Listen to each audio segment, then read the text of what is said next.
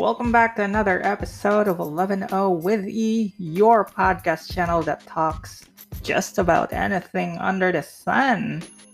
Another day, another week, another episode. I hope you have not gotten tired of my nonsense channel. Excuse my being nonsense sometimes. As you noticed in my previous episodes, I just talk about literally anything under the sun.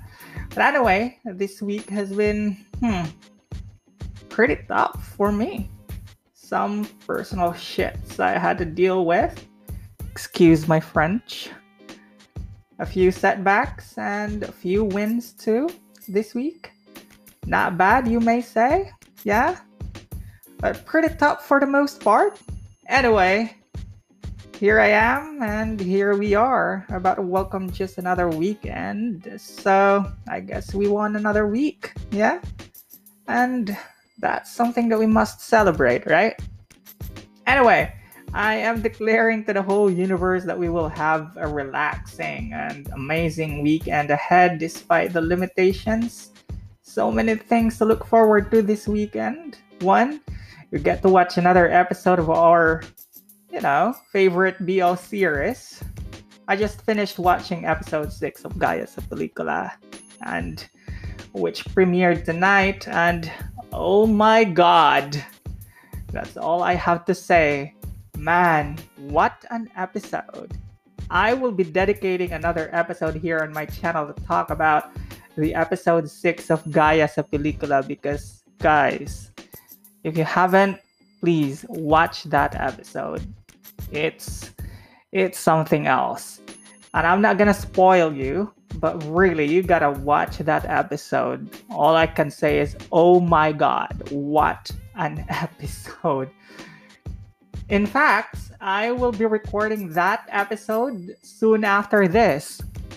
So, I hope you'll tune in to that episode too. Better watch out for that episode. That should come after this episode that I am recording right now. And it's also a Sahod weekend, so yay! Right? Go party in the house. I mean, in your house. Party in your house. Let's admit it.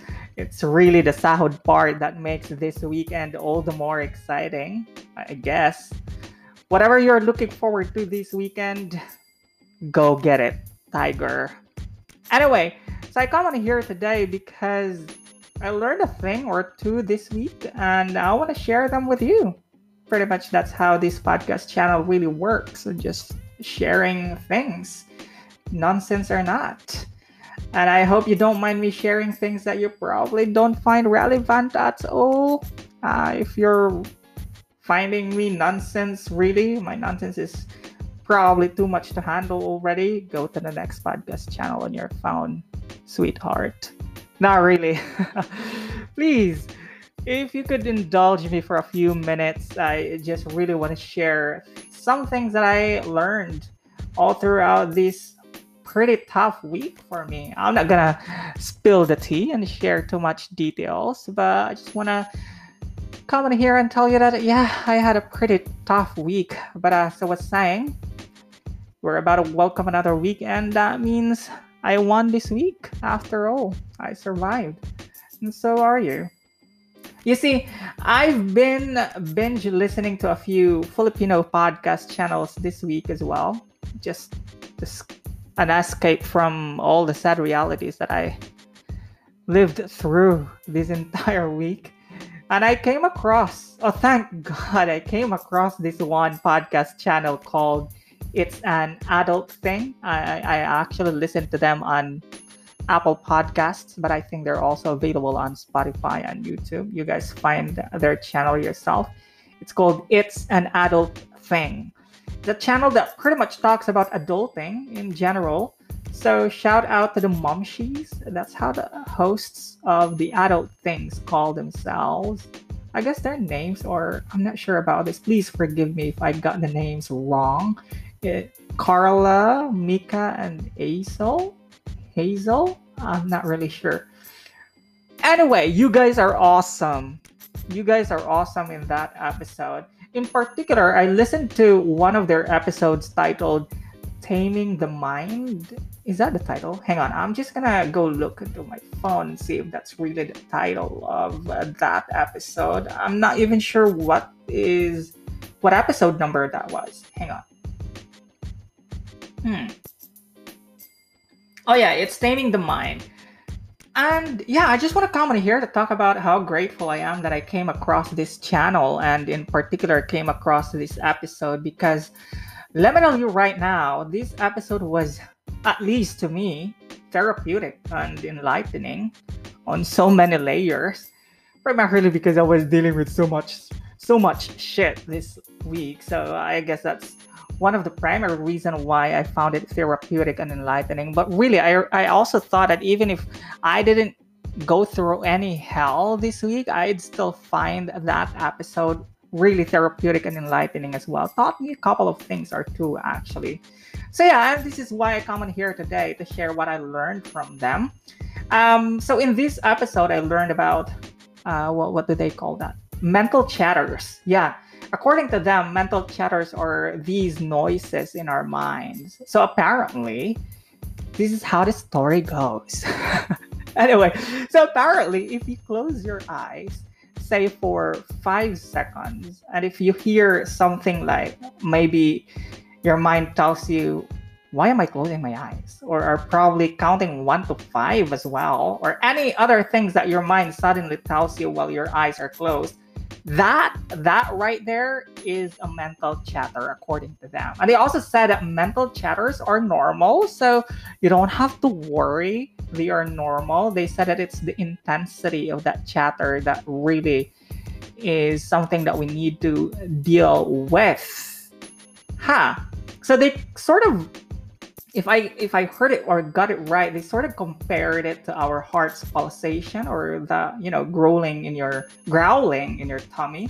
So both of these are involuntary and normal functions of the heart according to them, and our stomach, the same way that mental chatters are sort of normal functions or activity of our brain or mind, and that they've always been there. They also said that mental chatters are not enemies, so that's, I guess, a good thing. Nothing to worry about, and as such, they are not meant to be defeated. They are just meant to be tamed, per se. And there are different ways to do that. What I got from them, they suggested that this meditation. I'm not sure if I remember it right. Hang on, I actually took note while listening. Take note. I took note while listening to that episode. Yes, that's how dedicated I was to that episode. Yeah. They call it mindful meditation, which is. Wait, I got the definition here coming from. I think it was Carla. Was it Carla who explained it? I'm not really sure. I'm so sorry if I got your names right. Please don't come after me with knives and bolo or guns, okay? Don't come after my head. Hang on. So yeah, it says that mindful meditation is a non-judgmental awareness of the present. Cool. It's just pretty much like if suddenly you're angry at somebody, you just have to notice and be aware that, yeah, okay, I'm angry at someone, but you don't necessarily have to act on it or pretty much focus on your breathing. Um, you guys, I really couldn't probably give justice to how they explained it. So I invite you all to listen to their episode called Taming Your Mind and see for yourself. And of course, I didn't come in here just to tell you about mental chatters, because that's just one of the things that I learned from them. On a more personal and I guess more important note, I decided to come in here because, soon after listening to that episode, I realized that I've had a very superficial understanding of what mental health is all about, you guys.